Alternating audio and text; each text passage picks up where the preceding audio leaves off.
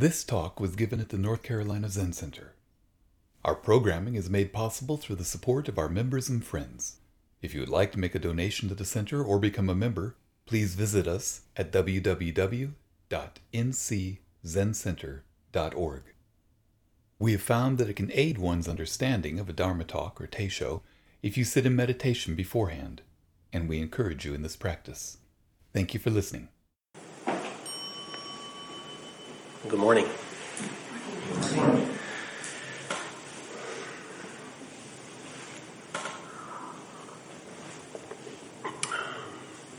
The other night, I was at the Chapel Hill Zen Center, which is about 35 or so minutes north of here, for a teachers meeting.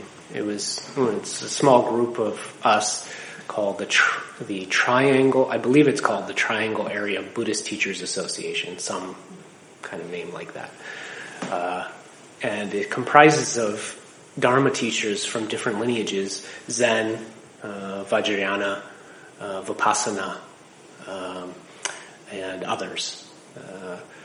So once every few months, we get together and just sit and have dinner, and then take up a conversation, take up a topic that seems relevant to all of us.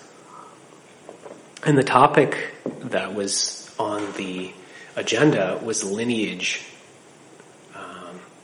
This time, lineage. What is our lineage, and where do we get our practices from, etc. But what actually ended up dominating the conversation was an unfolding scandal that's been happening in one of the country's largest Buddhist communities, the Shambhala community. Are people aware of this at all? Okay. I won't say much about it, but just a couple of things. Shambhala is linked to Chogyam Trungpa Rinpoche, who is a Tibetan teacher who came here back in, I believe, in 1970 or so, came to America and started teaching, and his son is now the head of the order. It's a very large organization, very large across the country and then across the world. They have centers, Dharma centers, and it turns out that his son, who's now the head, has been having sexual affairs with students for years, and has also had a major problem with alcohol abuse. And so this has been known by many for some years, but now with the Me Too movement is coming to light, which is a wonderful thing to have it finally come to light. So he has stepped back from teaching. And so some of the teachers there, 3 of the teachers to be specific, are associated with that lineage, and were sharing some of their personal experience with how difficult that was to work with as students. If you'd like to read more, I encourage you to do so. There's something online called the Sunshine Report, which somebody has taken up and investigating this and is putting information out there. And so what came up for me in light of this was the student-teacher relationship in our lineage and in other traditions. What is it about? What's the role of the teacher? I don't think I want to spend too much time talking about these abuses right now, although it's a worthy topic. How does it happen, and why does it happen? But just specifically about this, what is this teacher-student relationship about in Buddhism? Because it's prominent, and it's different than many other spiritual traditions. There's, I think, more of an emphasis on that relationship than, say, in Christianity or in Judaism, and things like that. So I would say that in Buddhism, the student-teacher, how the teacher is viewed runs the gamut. It's a spectrum. Anywhere from one end of the spectrum, for example, in some lineages of Tibetan Buddhism, including the Shambhala lineage, where the teacher is seen as a guru, infallible. In fact, one of the early practices of Tibetan Buddhism is that one takes up is to begin to try to see the teacher as the Buddha. Infallible. Perfect. No matter what they do. So it runs all the way from that end of things all the way to some Vipassana communities, which is another tradition in Buddhism, comes from Southeast Asia, where the teacher is seen with much less power and is seen as more of a spiritual friend. So there's everything in between those. And in Zen, we do put a great deal of emphasis on the student-teacher relationship, but it's certainly not a guru type of relationship. In Zen, we think of the teacher as a guide, someone who has done enough practice, who has been doing it long enough where they have been exposed to enough situations where they have something to offer. I think often of kind of if someone was an expert in, say, a particular trail, hiking trail, maybe a difficult hiking trail, that the guide can help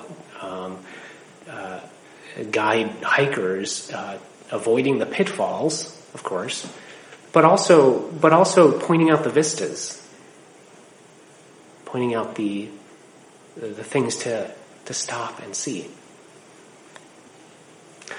And at least in our lineage of Zen, I think most would agree that there are different ways to engage in a student-teacher relationship. There's not just one way. And the reason for that is because, at least to my mind, it can be difficult to come to a Zendo. It can be difficult to come to a place in one's life where a practice like this becomes important. Because essentially what we're saying, I've said this before here, when we walk in the doors of a Zendo like this, our meditation center, what we're saying is we want help. That the practice on some level, we want its help. We want the practice's help, and we want to be guided. And that's not easy for everybody to admit that we don't have all of the answers. And so people can often be in a very tender place when they come to a practice like this. And it can take a long time to warm up to even thinking about getting into a student-teacher relationship, let alone showing up consistently to a sitting practice like this.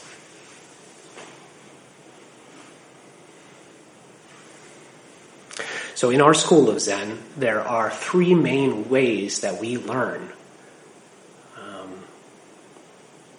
The first is through talks like this, Dharma talks. And I think most people that are looking outside at this practice from the outside think that this is sort of what a teacher's role is to simply just give talks, right? This is what they do. So a Dharma talk, I would say, is the most accessible way to approach the teachings. It's, by definition, one way. It's a one-way street. But it's also, it's also the safest way for people to be exposed to practice. Because in that one-way method, there's a kind of a safe distance that people have. Like right now, there's a safe distance. Meaning that, for example, if I say something that you disagree with, which I'm sure happens occasionally, then you can just dismiss it in your mind. You can do with it what you want. You can say, I don't like that. I don't agree. And if that happens often enough, you can always just stop coming. Right? Which some people do. So it's safe. There's no risk, or there's very little risk on a student's part in engaging in the teaching simply by listening. The second aspect of the way we teach in Zen is through sitting practice, silent sitting. And in that, it's a dialogue. But it's a dialogue between you and yourself. So you're learning from yourself over and over again. And I would say that this way of learning in Zen is less safe. Because if you're honest with yourself, you're going to come up against things that you don't necessarily want to see. And so then you have to decide, do I pay attention to these things or do I ignore them? And it becomes less, as we practice longer, it becomes not so easy to ignore those things inside of ourselves that we're trying to change. So that's kind of the second way. And I would say the third way is through one-on-one, face-to-face teachings. And this is what the individual Dokusan is about, where people come and meet one-on-one. And I would say that's probably the most challenging for most people. Because in that, it's a two-way street. It's a dialogue between me and the student, between you and me, or you and another teacher.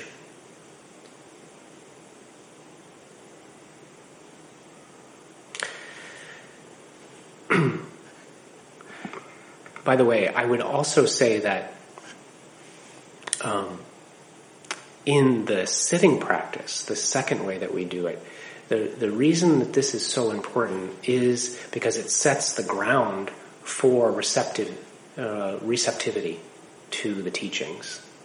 In other words, if we simply always just come to a Dharma talk or Dokusan without sitting ahead of time, we're going to be less receptive, where our minds are going to be less able to open to what is being taught.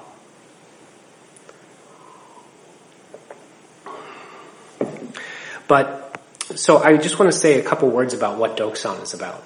So this Teisho, by the way, is kind of somewhat educational, because I've never given a talk on a lot of the forms that we have in our lineage. So this is, I'm aware that this is somewhat educational, but it's purposeful in that way.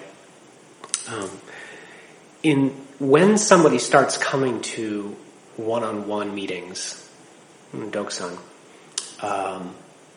usually what happens is they start with a lot of questions. There are a lot of kind of philosophical questions about the practice. There's a lot of back and forth, more intellectual kind of approach. And again, this, to my mind, is a necessary part of practice. But in one way, what the teacher is waiting for is for those questions to kind of quiet down. Because in one way, what the teacher is recognizing is that those questions, while necessary, also create a kind of distance. That relating intellectually in Dokusan, like questions like, I was curious about why Buddhism does this, that in that kind of interaction, there's also a kind of safe intellectual distance that happens. The question gets answered, and then the bell rings, and then, what happens over time is those questions get answered, and then we go, okay, now what? Do I keep going to Dokusan, right, when I don't really have any questions? And this is where one of two things usually happen. The first thing is people stop coming. And that's common.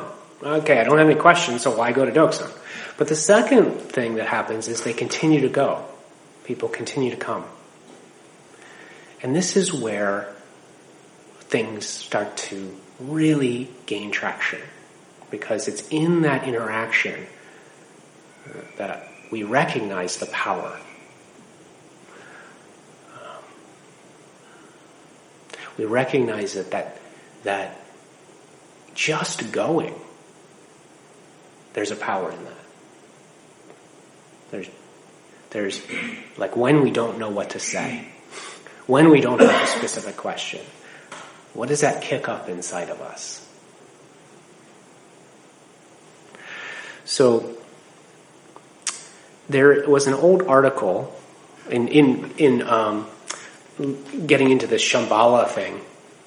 I came across an article by Pema Chodron. Have people heard of Pema Chodron before? She's okay. Has anybody not? Okay. Pema Chodron is a Dharma heir of Trungpa Rinpoche, who I mentioned in the very beginning, who started the Shambhala lineage. It's a Tibetan Buddhist. She's a Tibetan Buddhist teacher, and she's up in Nova Scotia. I think she's got to be in her 80s by now. Very well respected teacher. And in an article, she writes this. She says, "Working intimately with a teacher is the same thing as learning to stop shielding ourselves from the completely uncertain nature of reality." In other words, when we work closely with a teacher, all the ways that we hold back and shut down, all the ways that we cling and grasp, all of our habitual ways of limiting and solidifying our world become clear to us.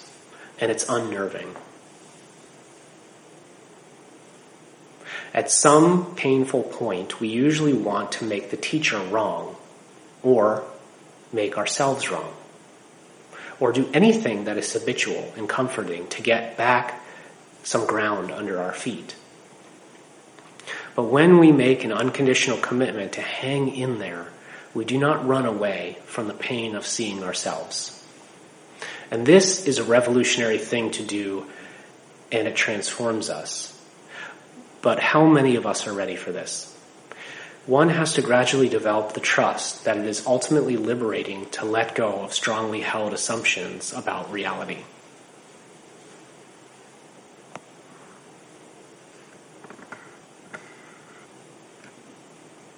This is really what Zen practice is about, is letting go of our held views about things.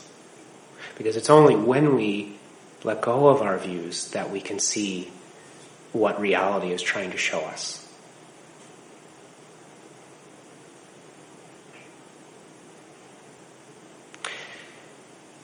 Many people come to Buddhism and Zen because they already have some ideas in their head. We all have this. We all have a way of looking at the world. We have political views, we have philosophical views, religious views. We have all of our conditioning that makes us see the world in a certain way. And many people come to Buddhism in order really to have those views confirmed. Okay, this is an important point. Many of us come to Buddhism and to Zen practice to reaffirm what we already think.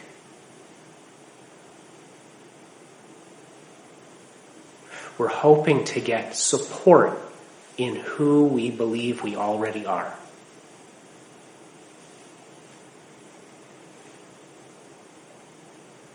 But the danger in this is that when we're doing this, when we're in the project of just having our views already affirmed, then reality might just pass us by. We might miss out on something because it doesn't line up with our views.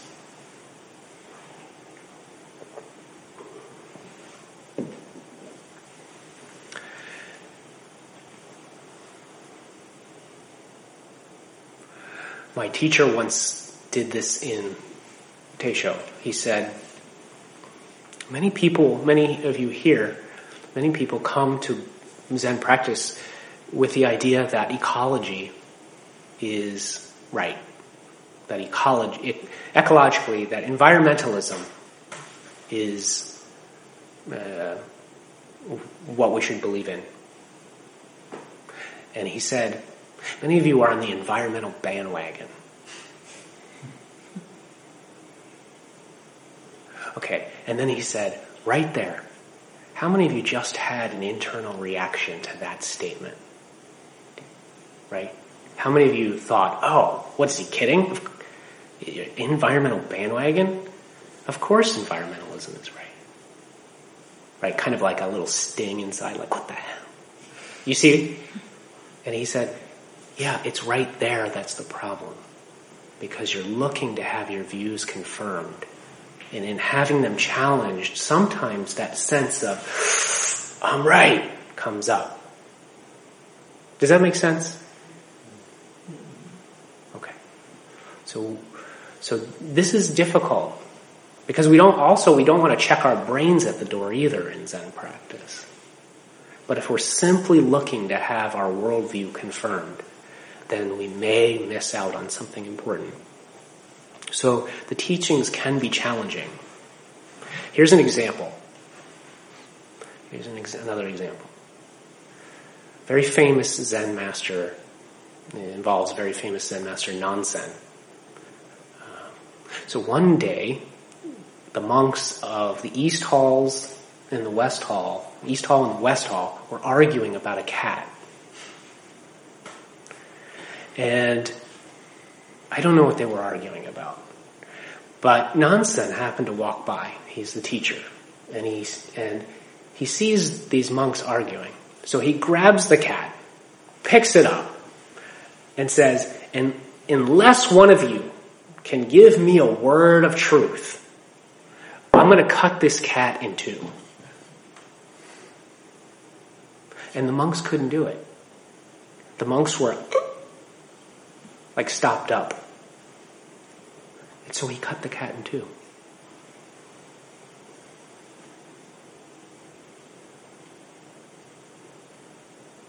What does that do to you inside? How could a Zen master cut a cat in two? What does that have to do with compassion? Right? Of course, there's something else going on here. But these stories, these teachings, sometimes they get under our skin and they work on us. They kind of grate on us because they don't line up with what we assume the world is like. And this is the power. This is the power of a practice like this. Britton, could you switch on the lights a little bit? I'm getting it's hard to see. Thank you. So one way we can become challenged is in the student-teacher relationship. And a big challenge for me when I worked with more than actually all of my teachers was in seeing their humanness. Because I think many of us struggle. Many of us have a tension. There's kind of a built-in tension. On the one hand, we want teachers, we want spiritual teachers to be perfect. We want them to be flawless. We want to see in them what we hope to see in ourselves. Right? But on the other hand, we want them to be human. We want them to be like us, relatable. And so there's a tension built in to the way we interact with teachers. And I think people fluctuate between these kind of two poles. You could say that's understandable. I believe it's understandable that somebody wants that firm role model. They want a heavy, solid anchor. Because when you're suffering, when you're in the storms of your own life, you want that anchor to look to.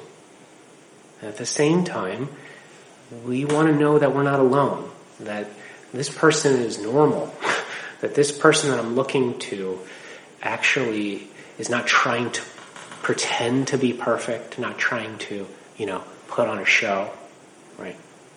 So we want to see them in all their flaws. So in this way, the student-teacher relationship can be challenging. And it's challenging because we also see in our side of ourselves what we don't necessarily want to see. What stuff that we don't want to admit. So in that same article, Pema Chodron talks about developing steadfastness in that relationship. She says, What I'm pointing to here is developing steadfastness with yourself, steadfastness with your fears. This comes from developing clear seeing of all that arises in your heart and your mind without pushing away what you don't like or getting cozy with what you find attractive, and without disassociating or acting out. So the teacher encourages you to be relaxed and more with your own uneasy, insecure energy, and to stay with yourself through highs and lows. Steadfastness with one particular person translates into steadfastness with any situation that you could possibly encounter. This starts with steadfastness with yourself, and in particular, steadfastness with your own emotional distress. Being able to open to it, to rest in it, without seeking the comfort zone of habits.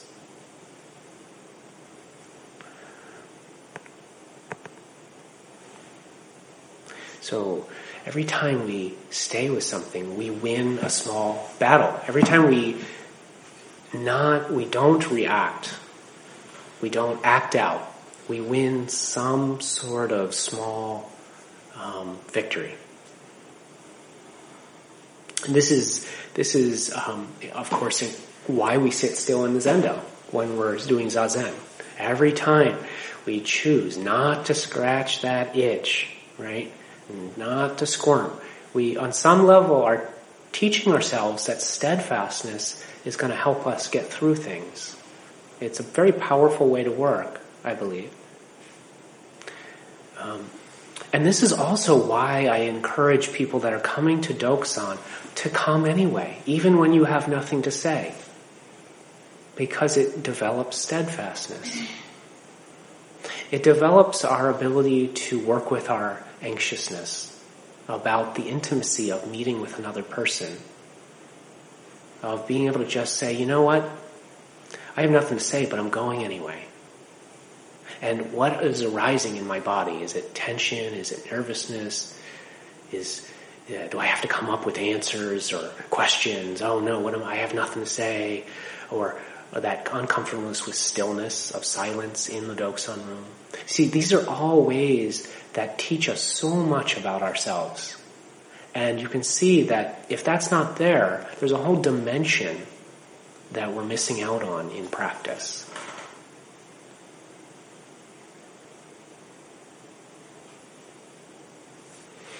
When I was Kaplo Roshi's attendant, as some people know, he had Parkinson's disease. He also had skin lesions that he had to get removed all the time from the dermatologist. His arms used to kind of do this from, the Parkinson's. He had uncontrollable movements, and he had a lot of pain.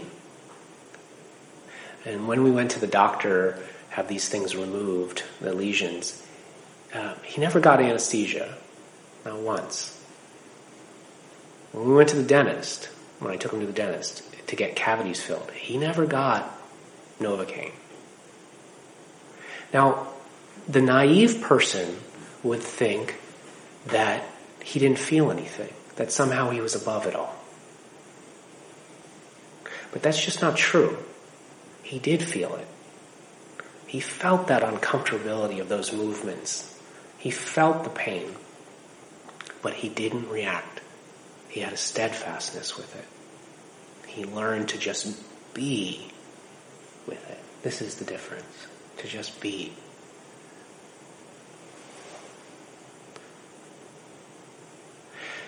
So, just learning to be takes trust.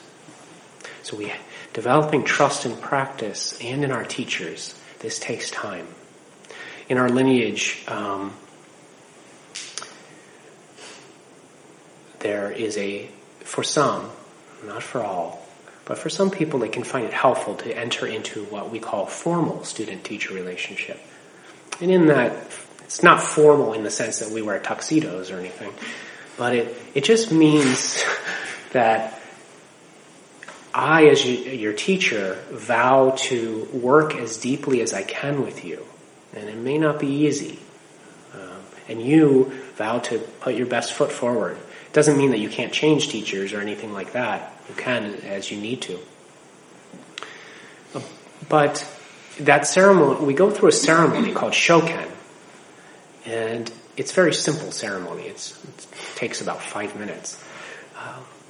But when I went through that with my teacher, he said to me, and I actually repeat this as a kind of a ceremonial thing, that your job as a student is to keep one eye closed and one eye open. One eye closed and one eye open. Trusting the teacher that you may not understand, you may not agree, but at all times, and yet also trusting yourself. Again, not leaving your good sense behind. This is where problems arise, right, in communities. This is why things happen, well, at least part of the reason that things happen in Buddhist and other spiritual communities, abuse and things, is because people, for some reason, they go through this process, and despite every alarm bell going off that this is wrong, that they just put that aside. So we're not asking people to do that in Zen. Pema Chodron, in that article, she says, the first time someone asked me to be their teacher, I didn't know what it meant. I kept saying no. Then after 2 years, I said, okay, but if we're going to do this, you have to do what I ask. You have to do what I ask you to do. She says, this was a big mistake. And I would never say that to anyone now. Because now I realize that you just enter into the relationship, as I did with my teacher, and it evolves to the place of trust and love. Or it doesn't. And it's not something you can demand. Yeah, I agree. It's not something you can legislate. You can't just say, look, do what I ask you to do or I won't be your teacher. Because people are going to do what they want to do anyway, right? This is just human nature. People are going to do what they want to do. When I first started doing this work and therapy work with others, for some reason, I used to kind of get into these, in certain situations, get into these battles with people over trying to convince them that what they were doing in one way or another was hurting them. It was like, can't you see it? Now it wasn't like, but it felt like, to me, I was holding them by their lapel and shaking them and going, can't you see how destructive these thought patterns are, or what you're doing is to your life? Can't you see it? And they would say, no, I can't see it, and I'm going to continue doing it. Right? It took a while to, and I think I still make this mistake of trying to convince people when they don't see it. You can't do anything with that. You have to wait till somebody sees their own patterns, their own defenses, how they're getting in their own way. And then you can say, okay, you see it, I see it, so now we can be skillful and work on it together. But it has to come from the student. Otherwise, it's always coming from the outside, and there will be a pushback against that.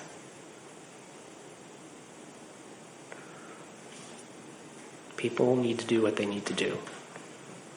But over time, mature Zen practitioners learn one thing.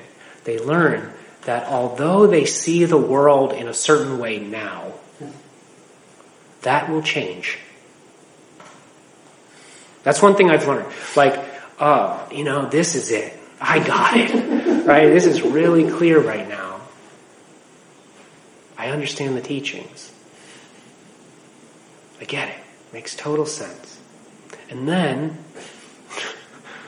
6 months down the road, no, I was an idiot back then. I didn't know what I was talking about.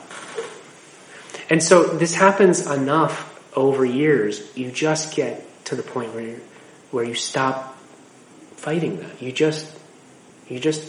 are where you are. You accept that you are where you are. But that will change. It will change.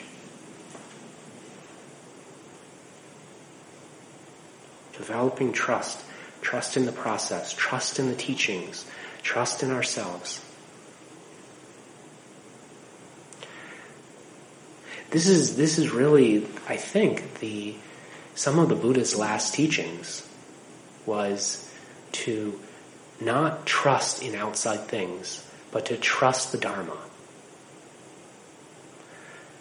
He said to don't do this practice just out of respect for myself. And don't do this out of respect for other teachers. Do this, be a lamp unto yourself, as I believe is one translation. Be a lamp unto yourself. So I thought, what a great motto for Buddhism. A great motto would be trust but verify. Trust but verify. What is that? Is that... That's a break in nuclear arms. Yeah, right. Mantra. Right. Trust but verify. Okay. So we're just about out of time. And I may take this up next week to dig into this a little more. And this is where I want to dig in further. But I want to leave you with something, and it's a little bit of a cliffhanger. Okay? So it's an old Zen story. It goes like this. Obaku, famous Zen master Obaku, was instructing his assembly. And he said, "You are all mash eaters. You go traveling around on pilgrimages from here to there. But I ask you, what is your view today? Don't you know that in all the land of China, there are no Zen teachers?" Well, a brave monk came forward and asked, "But surely there are those who teach disciples and lead communities. What about that?" And Obaku said, "I don't say that there is no Zen. I only say that there are no Zen teachers." You're all mash eaters. Mash, by the way, just so you can stick this in your cap as you leave today, as you're thinking about this. Mash, another term for this is dregs. It's like the bottom of the barrel when they make alcohol. It's like what's left over, the mash. So you're all mash eaters. It doesn't sound like a compliment, does it? What does he mean by that? What is his monks doing? Going from pilgrimage to pilgrimage. In that day and time, it was very common during the off times that monks would travel between Zen centers. They would travel between monasteries. So they would do an on period where they would sit intensely and do sesshin, and then they would take off and they would go visit this teacher and that teacher and hear these lectures and those lectures. And so you're all mash eaters. He wants to know, what do you think now? What's going on now?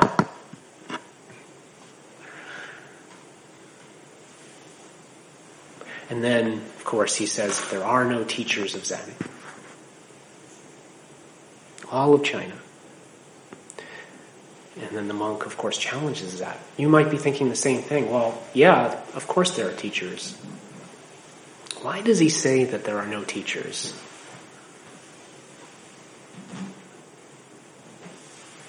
What is he pointing to? Here's a hint. All teachers are students. And of course, all students are teachers. So what is the world that Obaku is pointing to? What is this world beyond duality of the duality of teacher versus student that he's referring to? Something to think about. Okay. So we'll stop here and we'll recite the 4 Bodhisattva vows, which are on page 36.